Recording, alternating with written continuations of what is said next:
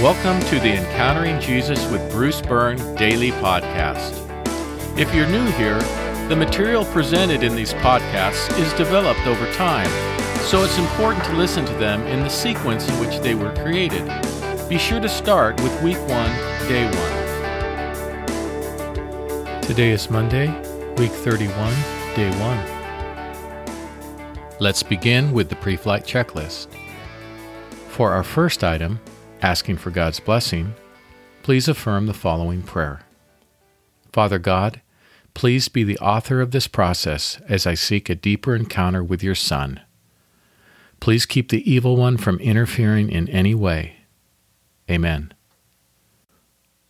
For the second item of our checklist, asserting spiritual authority, please pray aloud in a repeat after me fashion. As a child of God, and with the authority of Jesus, I forbid any spirit that is not of God from interfering in any way with what follows. I command this in Jesus' name. For the third item, asking for forgiveness, take a moment and confess to God anything for which you need forgiveness. You may want to pause the podcast to do so, or you can remember to ask for forgiveness later. For the fourth item, forgiving others, if there's someone whom you can't forgive, just mention this to God and ask Him to bring you to a place where you can forgive them. Today's podcast is titled Through the Roof, Part 1. Today we begin to look at a new encounter. Our Bible reading is from the second chapter of Mark. Now after some days, when he returned to Capernaum, the news spread that he was at home. So many gathered that there was no longer any room, not even by the door, and he preached the word to them. Some people came bringing to him a paralytic, carried by 4 of them. When they were not able to bring him in because of the crowd, they removed the roof above Jesus. Then, after tearing it out, they lowered the stretcher the paralytic was lying on.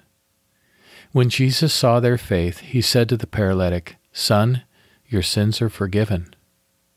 Now some of the experts in the law were sitting there, turning these things over in their minds. Why does this man speak this way? He is blaspheming. Who can forgive sins but God alone?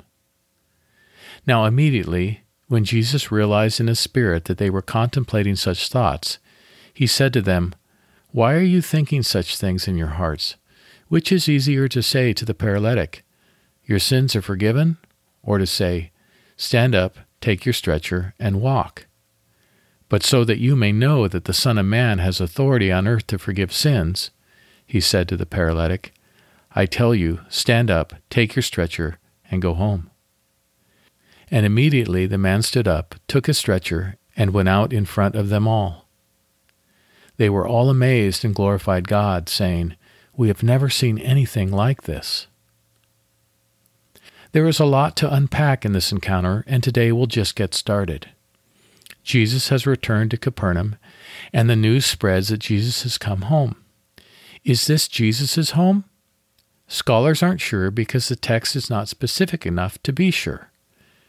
Many believe that, while Jesus considered Capernaum home, it was actually Peter's home in which this event took place. As an aside, some archaeologists believe that they have discovered and uncovered the actual home where this took place.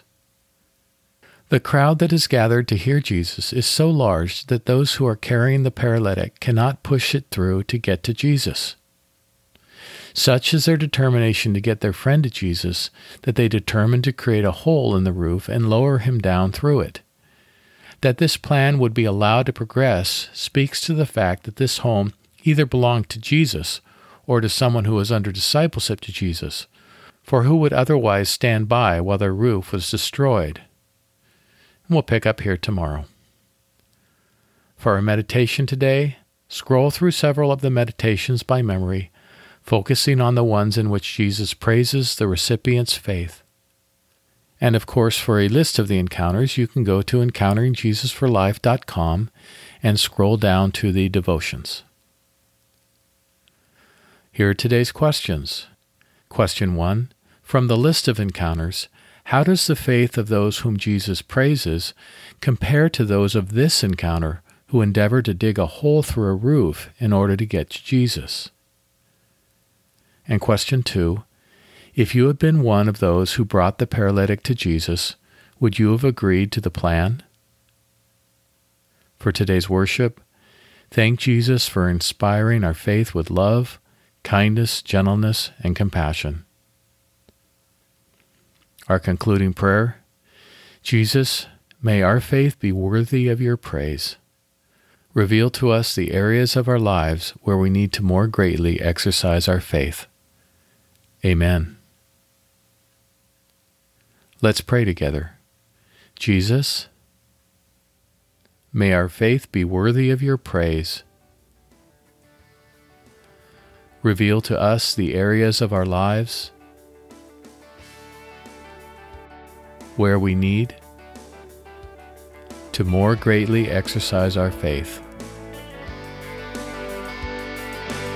Amen. Today, remember to pray for the people you know who need physical healing.